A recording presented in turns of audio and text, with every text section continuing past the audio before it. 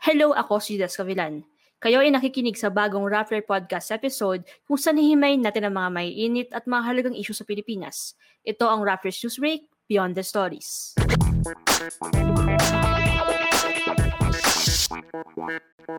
Sa episode na to, pag-uusapan natin ang sitwasyon ng mga public utility drivers sa bansa. Hindi pa man natatapos ang pandemya at yung mga hamon na dulot nito, may panibagong hamon na naman silang haharapin. Ang pagtaas ng presyo ng gasolina.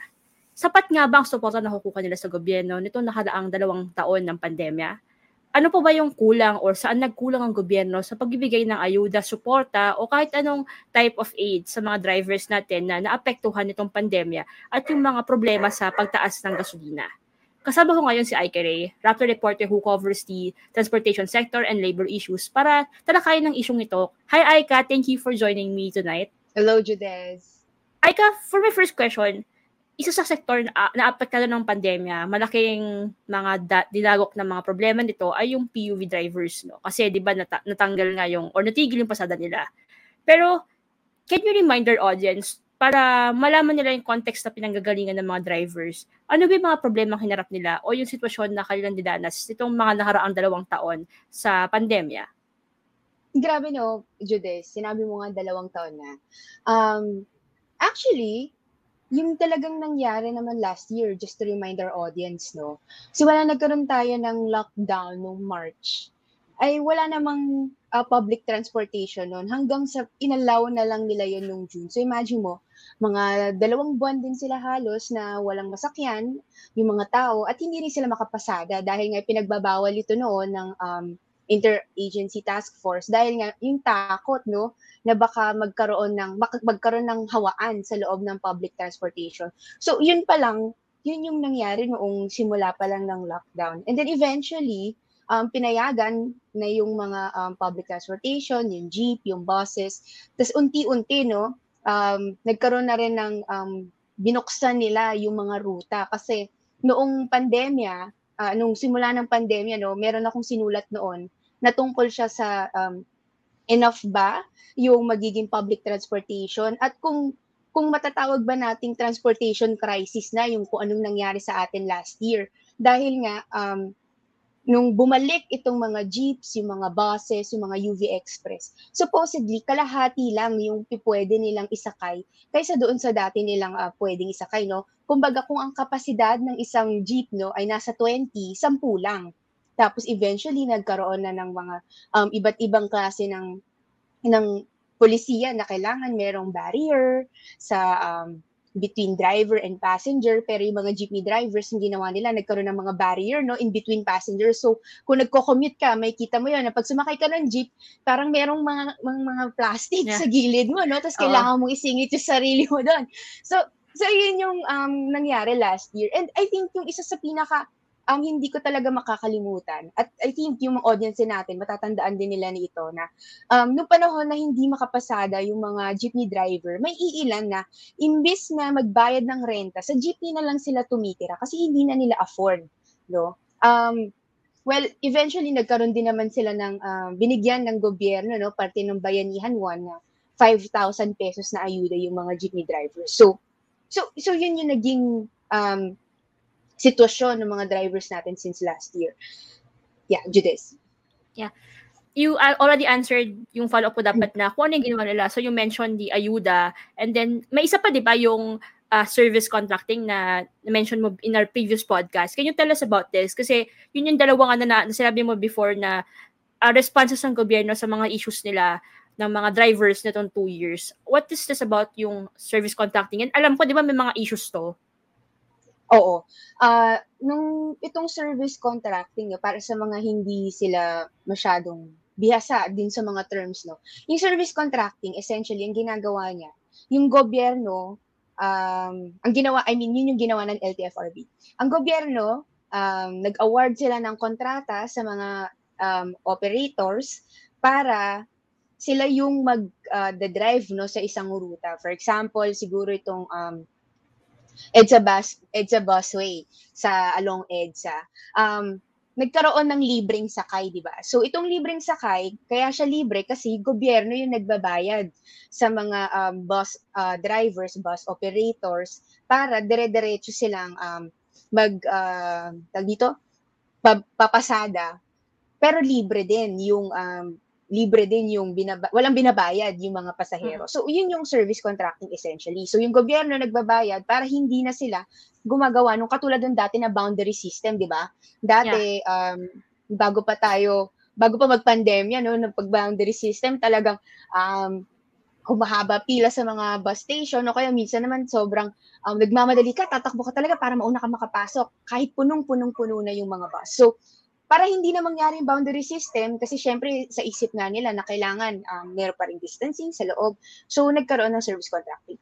Ngayon, itong service contracting na to, nangyari yan sa under Bayanihan 2. Ito yung Bayanihan to Recover as One. Tapos meron siyang 5 billion na budget. Nabanggit ko na rin to doon sa previous na mga podcast, no, na itong 5 billion na to, hindi siya talaga totally nagasta, no. And bakit nga ba?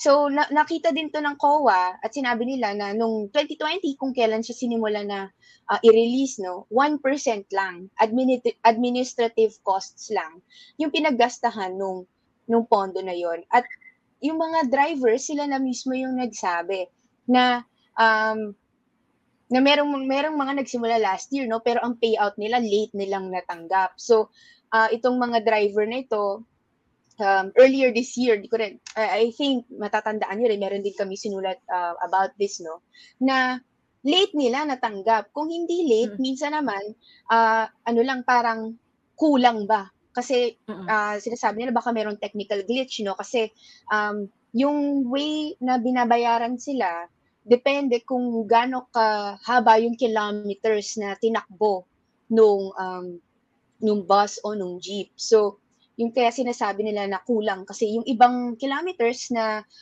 dinadrive nila, hindi na re-register dun sa kanilang ginagamit na parang GPS.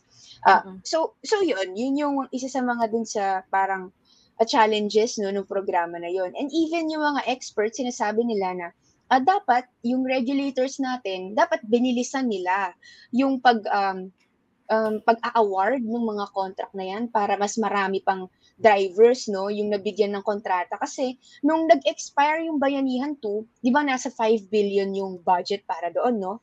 Ang mga nasa 1.5 billion lang yung nagasta nila as of mga June. So imagine, ang laking pondo yung nasayang, no? Pero yun, syempre sinasabi nila breathing pains, bago pa kasi programan, parang panandalian siyang naging measure lang siya, no, immediate measure. So marami pang pag-a-adjust na kailangan nilang gawin. So nung itong service contracting na to, nung nag-expire yung mga 3 billion na pondo, sabihin na natin, nag-resume siya, no, nung September. In-announce nila nung September kasi meron pa namang pondo sa budget, sa 2021 budget. And mga nasa 3 billion yun. So ngayon kailangan nating antabayanan na kung paano siya mangyayari in the next few months, I mean, kasi 3 billion to yung track record nila in the past half of the year. It's not as good, no. So other issues, pero siguro sa ibang time ko na lang babanggitin, but essentially merong mga nakikritik, no, kung sustainable ba to kasi supposedly service contracting hindi siya supposedly kung gusto mo siyang mag-work, kailangan siya maging sustainable. So, yung isa mga sinasuggest ng mga ibang grupo at ibang mga expert na siguro baka dapat magbayaran na yung mga sumasakay. But of course, syempre, on the side of the commuters, iniisip nila na kapag sumakay ka dun sa libreng sakay na yon ng gobyerno, ay parang ayuda na rin yun para sa kanila. So, into this. Yeah. So you mentioned a lot of issues that they face in the past 2 years, no?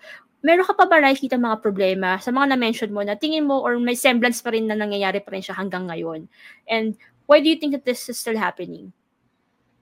Actually, no, since pinag-uusapan natin tong pagtaas ng presyo ng krudo, important talaga na isipin natin na na yung kapasidad ng public transportation, ng jeep, ng bus, ng UV Express, ng even ng railways, no, talagang kulang. So, in a way, mabuti na rin itong ginawa ng gobyerno ngayon. Kasi starting tomorrow, November 4, 70% na yung pwedeng sumakay sa mga pampublikong sasakyan. Anong ibig sabihin nun? Kung dati, 50%, sabi ko nga sa inyo, 20 dati. Sa jeep, kunwari, di ba? 10 lang yung pwede dati. Supposedly.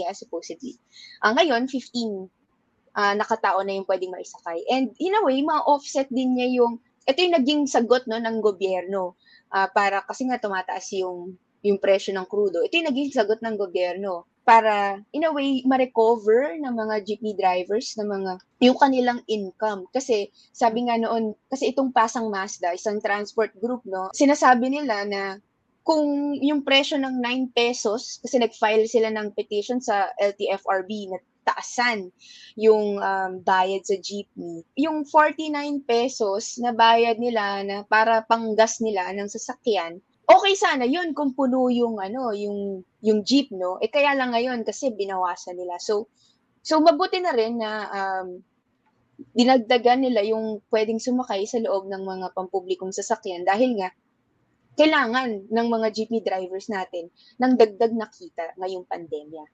Yeah. And are you seeing or may nakita ka ba na missed opportunity sa government response in the past 2 years sa pandemic patungkol sa mga issues sa transportation sector? Parang hindi nila nagawa na parang low-hanging fruit na dapat pero hindi nila nagawa. Well, yung DOTR, in terms of capacity, let's just talk about capacity. No? Itong capacity, the DOTR has been pushing for it since last year. I remember it was in September last year when the DOTR actually said na we should increase the capacity at least in the railway lines. No, but then it was met with a lot of criticism. So it's good right now na they were able to do that, na increase na actually yung capacity because public transportation only has to catch up no with the reopening of the economy. So so important 'yon. Kung hindi nila madadagdagan yung capacity, parang make sure na yung number of vehicles passing through our roads are enough. So kanina, yung LTFRB and the DOTR held a press conference and basically, sinabi nila na maglalabas sila kung ano yung mga magiging guidelines pa para sa mga susunod na araw, kung talagang dadagdagan ba nila yung mga buses na dumadaan sa Metro Manila at sa mga nearby provinces. So, let's wait for that. But I think the Department of Transportation is actually on track in implementing some of these reforms. Although, not really reforms, no, pero siguro yung pag-move forward since ang thrust naman ng government is to reopen the economy. So, we were seeing movement there, but then, you'll think na maybe it should have been done maybe a month or a few months after. Kasi parang if you're kasi no, parang if they continue para open the economy and then konti pa lang yung mga nagpa-apply ng mga PUV sa roads, parang you see the inequality kasi marami, di ba traffic na ngayon, percent traffic sa labas kasi maraming private cars. So yung parang may kapasidad lang to presume the new normal to go to their jobs, go to errands, is yung mga may kotse, and while yung mga commuting public, yung mga walang kotse, that needs to commute, to take on PUVs, wala silang choice kundi pumila ng mahaba. Kasi I recall, parang I've seen images of yung sa EDSA na yung buses doon, ang haba-haba ng pila. Diba? Kasi konti lang din yung mga bus na na bumabiyahe doon. Pero balik tayo mamaya dun sa ano yung mga dapat gawin pa ng gobyerno. Gusto ko next na itakal natin is yung hamon sa pagtaas ng oil prices ng gasolina sa Pilipinas. Can you tell us about this? Bakit nga ba tumataas ang presyo ngayon ng gasolina? Of course, we know na it's not just in the Philippines kasi we've been hearing of rising oil prices around the world. Pero bakit nga ba siya tumataas in the first place? At least around the world, no, we're seeing a rise in fuel costs. And at least in the explanation of experts, ay dahil yan sa pagbubukas nga ng ekonomiya ng mga malalaking bansa, say US, China, and mga developed countries essentially. So, ibig sabihin nun, tumataas na rin yung pagkonsumo nila. And nagkakaroon tayo ng issue sa supply and demand, no? So, since yung demand, tumataas na siya, pero yung supply na sinasabi na basically, syempre yung mga oil producing countries yung may hawak dyan. Within target pa rin sila kung ano yung pinramis nila before. So kaya lang nagkakaroon ka ngayon ng gap sa supply, kaya tumataas yung presyo ng oil in the global market. So since Philippines is not an oil producing country and if you watch some of the interviews we've done before and even some of our stories that we did, na essentially the Philippines is very reliant talaga with importing oil. So yun talaga yun. Walang magagawa yung gobyerno aside from implementing stopgap measures lang kung ano yung pwede nilang gawin dito sa market dito sa Pilipinas. So yun talaga. Walang magagawa yung government naman sa movement ng global oil prices, no. So yeah, you mentioned nga na wala silang magagawa to parang to manipulate or di manipulate pero to stop the pagtaas ng presyo. Pero what can it do to cushion the impact on drivers and the country as a whole? Kasi we know naman na hindi lang naman mga PUVs ang affected ng rising. Pero what can it do to parang soften yung impact na hindi masyadong bulaga sa mga tao yung epekto nitong pagtaas ng gasolina, presyo ng gasolina? Siguro idagdag ko lang, no, kasi nakalimutan kang banggitin kanina. Yung Philippines naman, sinabi pala ni Secretary Cusi, DOE Secretary, na wala naman tayong problema sa supply since maliit lang naman yung requirements natin, no? So yun, naalala ko lang, kailangan ko lang siyang banggitin. Yung susunod, na ano ba yung kailangan gawin ng gobyerno? Merong mga immediate na proposal, meron ding mga long-term na proposal. So, ano ba yung immediate na proposal na ginawa na ng gobyerno ngayon? Basically, they talked to local oil companies and basically asked them na kung pwede bang bigyan ng discount yung mga jeepney drivers. So, yun yung one. And then very recent, the DBCC, the Development Budget Coordination Committee, approved 1 billion pesos for the fuel subsidy of around 178,000 PUJ drivers. Yun na yung ginawa nila. And then long term, actually yung DOE is requesting the Congress, no, kung they're requesting Congress na i-amend yung oil deregulation law. At ang gusto nilang mangyari kasi ay bigyan sila ng parang framework kung paano sila makakapag-intervene sa mga ganitong klase ng sitwasyon na sunod-sunod yung pagtaas ng krudo. And so far, in the past few months, no, year to date, nasa 20 pesos na yung itinaas ng diesel. So medyo mataas-taas na rin talaga, no. Simula ngayong taon. So mga nasa 20 pesos na siya. So kailangan na talaga mag-intervene ng government. And even global oil prices, yung mga per barrel nasa over $80 na siya per barrel. So medyo mataas talaga yung presyo ngayon. And even yung mga transport group, sinasabi nila na parang masakit na sa bulsa. So kailangan na talaga ng intervention. So yun siya so far. Yeah. And you mentioned yung cash subsidy pagdating sa mga drivers dahil sa rising oil prices. Pwede mo bang sabihin sa amin yung mas information dito? Ano dapat yung malaman ng publiko dito? Ilan yung makikinabang? Saan kukunin yung pera na to? And ano yung parang criteria or sino yung pwede makakuha nito? Lahat ba ng drivers o ano yung set of criteria na sinabi ng government para mapili ko sino yung makakakuha ng subsidy na to? So 178,000 mga ganon yung makakatanggap ng fuel subsidy from the government. And mga nasa 5,000 pesos yun kasi 1 billion yung budget. So mga nasa 5,000 pesos yun roughly. Katulad nung dati, kasi hindi naman bago tong fuel subsidy program na to ng government eh. It happened in 2018, it happened in 2019 where the government gave mga 5,000 pesos din. And through yung mga cash card to sa land bank. So ngayon sinabi nila na through land bank pa rin daw nila gagawin yung effort na ito. So far medyo wala pa talagang exact details no kung ano yung mangyayari, pero yung LTFRB ang magvo-validate kung sino yung mga qualified na PUJ drivers na makakatanggap nitong 5,000 pesos na fuel subsidy. Yeah. And of course, marami nagsasabi na, if I remember correctly, matagal na parang nagko-call on for subsidy. Ikaw na nagko-cover ka ng transportation sector, ng mga labor issues then in the past year, the pandemic, would you say this is late in the game or just in time or sakto lang a response ng gobyerno specifically dun sa rising prices ng crudo? Itong So, subsidy. Judes, no. Ako personally, I think yung initiative kasi po pwedeng sa gobyerno na mismo manggaling. And I think naging reactive yung government in this sense kasi kung hindi pa talaga nag-file, no, kung hindi pa nag-file yung mga transport group ng petition, yung LTFRB, dun lang na, kung hindi pa sila nag-file, hindi natin makikita kaagad yung magiging effort ng gobyerno. Kasi before, at the time, parang sinasabi lang nila na pag wala pa naman kasing final, so let's see kung ano yung gagawin nila, kung mag-file ba sila o hindi. Kasi yung petition nila, ang hinihingi, 3 piso sa minimum fare ng mga jeepney. So medyo malaki yun. So ako sa tingin ko lang, parang reactive itong nangyari na ito. But of course, to the credit naman of the government, they were quick in actually identifying funds kung saan makukuha to.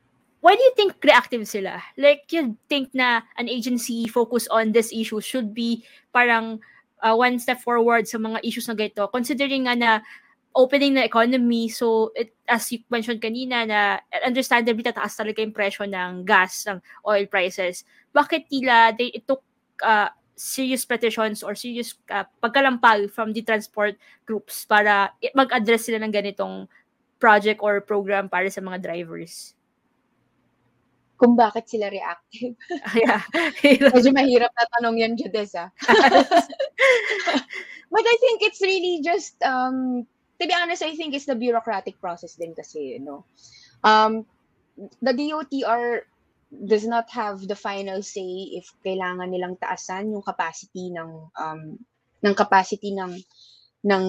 pampublikong sasakyan or ng jeepneys for that matter. So yun, wala kasi silang final say. So I think it's just the bureaucracy in these things that made them Kasi like for example, yung DOE kasi DOE and LTFRB yung talagang central dito na agencies, no. DOE actually kinausap na nila yung mga oil companies na baka pwedeng magbigay ng subsidy, and then after a few days, I think after a few days yung DBCC naman issued. So yun, I think ultimately kasi yung pinaka naging solution, kasi yun din naman yung sabi ng transport groups either payagan nyo magtaas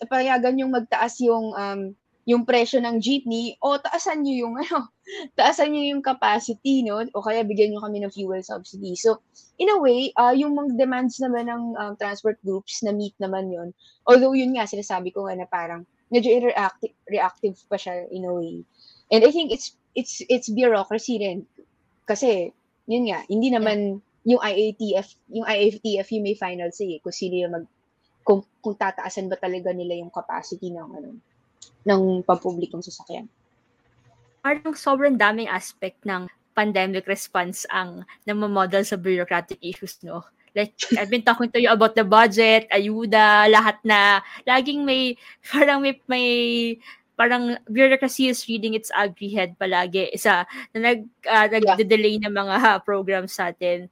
Pero, considering everything, no, like what you mentioned before and what you've monitored and covered in the past 2 years of the pandemic, do you think naging sapat ang suporta ng gobyerno para sa mga PUV drivers sa Pilipinas? Parang yun yung golden question ko ngayong araw na to. Ang hirap naman ang mga tanong mo, Judes. Okay, I think even before the pandemic naman, no, yung sinasabing fuel subsidy ng 5,000. Kasi yung fuel subsidy noon, to recall, it was because of train law, 'di ba? Dahil nga tumaas yung presyo, nagkaroon ng dagdag na excise taxes sa oil. So even before, sinasabi naman nila na 5,000 is not enough, especially if yung subsidy na yan is supposed to be for 1 year. So hindi pa natin alam kung magkano ba talaga supposedly per month, no, yung 5,000 na yan. Kasi, okay, 5,000 yung sinabi nila, pero hindi natin alam kung gaano katagal ba yung duration na yan supposedly na aid. So, it's kind of hard to say right now kung sapat ba yan or kulang ba yan. Kasi syempre, sasabihin nila kung pang 1 year yan, kulang yan definitely. Pero kung for a few months lang yan, pwedeng sakto lang yan. As long as hindi yung capacity din kasi ng ng jeepneys tsaka ng buses for example. Jeepneys lang to. Sabihin na natin jeepneys lang since yung fuel subsidy pang jeepneys lang naman talaga eh. Eventually, magiging 100% din yung capacity ng jeepneys. We don't know yet kasi right now pinapilot pa lang ng government sa Metro Manila, Bulacan, Rizal, Laguna, Cavite, yung 70% na mangyayari bukas. And hindi natin alam kung hanggang kailan yan magiging 70% lang o after 1 month ba 100% na. So medyo yung variables right now medyo difficult pa to say, but yun nga, as I mentioned earlier, kung pang 1 year yan, supposedly kulang yan. Kasi 1 year yun eh. Imagine mo, magkano lang yun per month, no? Di ba? Nadagdag sa'yo. Tapos magkano 20 pesos na yung per liter na dinaas nung kinakailangan mo. So yun. Yun yung sa tingin ko. But then, kasi, syempre papasok na ito na mag-election sa May. So, kung ano man yung mangyayari sa elections, kung ano man yung magiging, yung iba't ibang presidential candidates, meron din silang kani-kaniyang reaction, no? Kung ano yung gagawin nila sa transport sector, kung tumataas pa rin yung presyo ng crudo at the time. So, meron silang mga kanya-kanyang measures na pinupush. Yung iba, 50% lang ng excise taxes yung pwedeng si Mayor Isko Moreno, yun yung kanya. Meron namang iba na sabi scrap na yung additional excise taxes, no? So it really depends kung ano mangyayari din sa elections kasi we don't know, maybe they will think about giving more aid to the transport sector kapag sila na yung naupo. Yes. And on the topic of kung sapat pa yung support ng binibigay, basahin ko lang yung isang comment ng ating isa sa mga viewers natin. Ang pangalan niya ay Leo Maturan. Sabi niya, hindi sapat of course yung 5,000 kasi saglit lang uubusin ng mga driver yan. E pang gasolina nila yan, araw-araw bumabiyahe. Ang kailangan nila yung pang long term, which is solution, magdagdag ng pasahe para tuloy-tuloy ang pasok ng pera para ipambili ng gasolina. And sabi niya, magkano ba yung tulong na 5,000? Saglit lang yan, naubos sa gasolina, lalo na maghapon at araw-araw ka bumabiyahe. So, yun yung presentiment ng isa sa ating audience. And I think... Exactly. Oo. Exactly. Kasi you don't know kung ang point lang talaga nila is to cover yung increases, di ba? Yeah. But then, it really depends kung how long that was supposed to be. Yung intended talaga yung aid na binibigay nila. Inaalala ko rin kasi of course maraming drivers ang nawalan ng pasada. Matagal sila nawalan ng pasada. And for sure marami sila parang na-accumulate na utang kasi gusto kailangan nilang buhayin yung mga pamilya nila. Pero kung yung 5,000 na bibigay nila mauubos agad dahil sa gasolina, di paano nila supportan sarili nila like parang okay sana yung 5,000 o may para hindi nila isipin ng ilang araw na gasolina para may pandado sila pambayad na utang. Pero what if maubos yung 5,000 and patuloy pa rin tumaas yung presyo ng gasolina, di parang dagdag pa, sakit pa talaga sa kanila yun. And madagdagan may problema nila. So parang it's really important na bantayan talaga yung the next few months sa Pilipinas. Oo, correct. Although at least yung mga forecast nila no sa prices ng oil, they're expecting at least by next year bababa na rin siya. So yun, hopefully the drivers will get relief with the kasi aside from yun nga no, naalala ko lang, aside from meron na nga silang fuel subsidy, syempre question din yan, paano yung distribution? Ngayon, parang I haven't seen yung guidelines yet no, but syempre isang question din yan kung gaano katagal ba madidistribute, paano yung magiging process nila ng distribution. Kasi kung hindi rin nila matatanggap yan kaagad, medyo mahirap din kasi nasa 20 plus na yung dinagdag. Sabihin na natin nasa 50 pesos, nasa 60 pesos na sa ibang lugar yung presyo kada litro. No? So yun, yung distribution din, isang malaking factor yan. And siguro nagdagdag ko lang din, kasi right now, nasa Congress pa, pinagdedebatihan pa sa Senate, and eventually magba-bicameral conference committee po sila no sa tungkol sa 2022 budget. So isa din 'yan na parang we don't know yet kung pag-uusapan ba nila na maglalagay ba sila ng at least magkanong halaga para sa mga ganitong klaseng biglaan na pagtaas ng presyo, no? So, abangan natin yan kung ano yung mangyayari doon, kung maglalagay ba sila ng pang-fuel subsidy sa 2022 budget. Tapos, yung pati yung distribution din, kailangan din natin tingnan. Kasi baka meron ngang supposedly na dapat ibigay, pero hindi naman nila makukuha agad. Yeah. Sana hindi maging issue yung, I remember you told me before, yung sa jeepney modernization program. Like, di ba, may mga hindi na pinayagan or parang hindi napili mamasada yung nag-start na yung pasada dahil hindi sila parang nagka-issue doon. Sana hindi siya malaking issue ngayon this time. Yung jeepney modernization program na it remains to be a big thorn sa transport sector.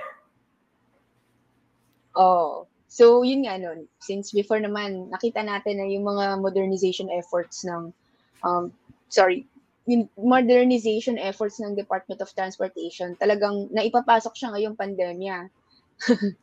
Nakita nila yung golden opportunity to do that.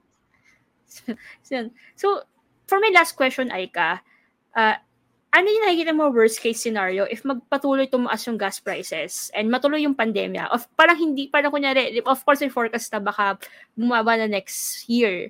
Pero between this month and next year, medyo marami pang buwan yun at hindi natin alam kung hanggang saan yung pagtaas niya. So ano yung worst case scenario na nakikita mo? And how should the government address these possible problems that may arise further in the coming months?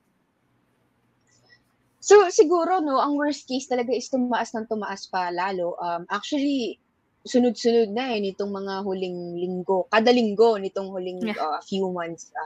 Sunod-sunod talaga yung pagtaas ng presyo.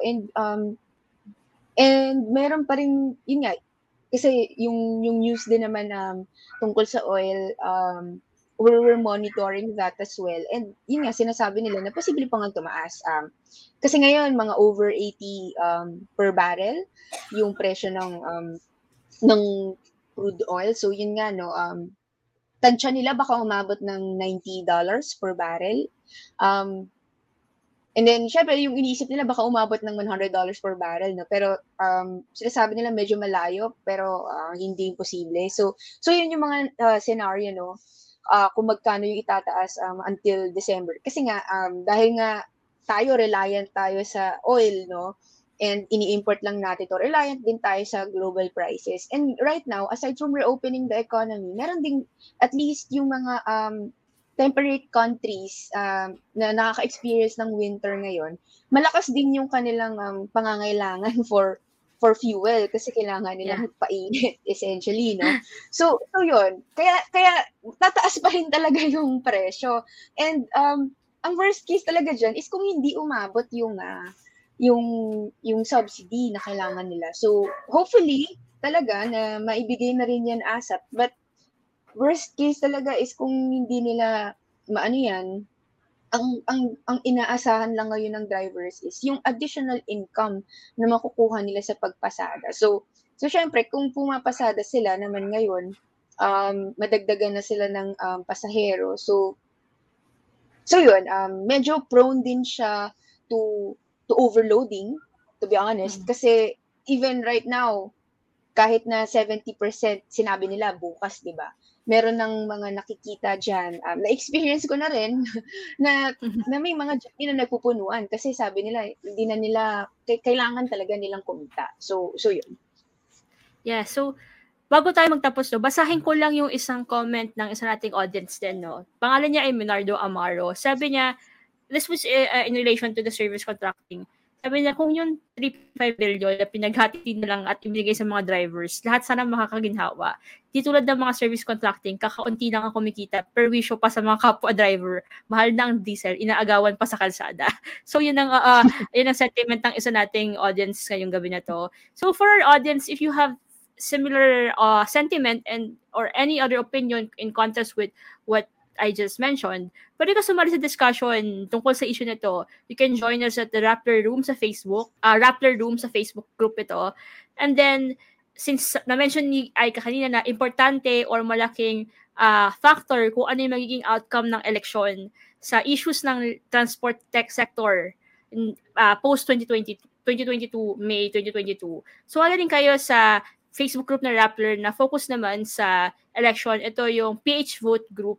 Thank you so much, Aika, for joining me today and for explaining to us yung from the issues that the drivers face in the past 2 years, from bakit nga ba yung economy behind the rising oil gas prices na walang magagawa yung gobyerno sa pagtaas, but it can do is to cushion the impact through projects or through well-thought projects and immediate at hindi reactive na mga projects. So, ayun, thank you so much again, Aika, and for sure I will ask you to come back to the program the next few months. Hopefully, hindi na tumaas talaga yung presyo ng gasolina. Thank you, Judes. Abang-abang tayo. Thank you, listeners, for tuning in. If you would like to be updated on this and other issues, huwag kalimutan na i-follow ang Rappler and Newsbreak sa Facebook, pati na rin sa Twitter. Kung gusto mo ng access to exclusive content and events, pwede ka sumali sa Rappler Plus. Kung meron ka namang gusto na topic that you think we should discuss in our podcast, pwede ka mag-email sa investigative@rappler.com. Again, I am Judas Gavilan, and this is Newsbreak, Beyond the Stories. If you enjoyed this podcast, help us continue to do what we do by contributing to Rappler. You can support us by making a donation of any amount through rplr.co/supportrappler.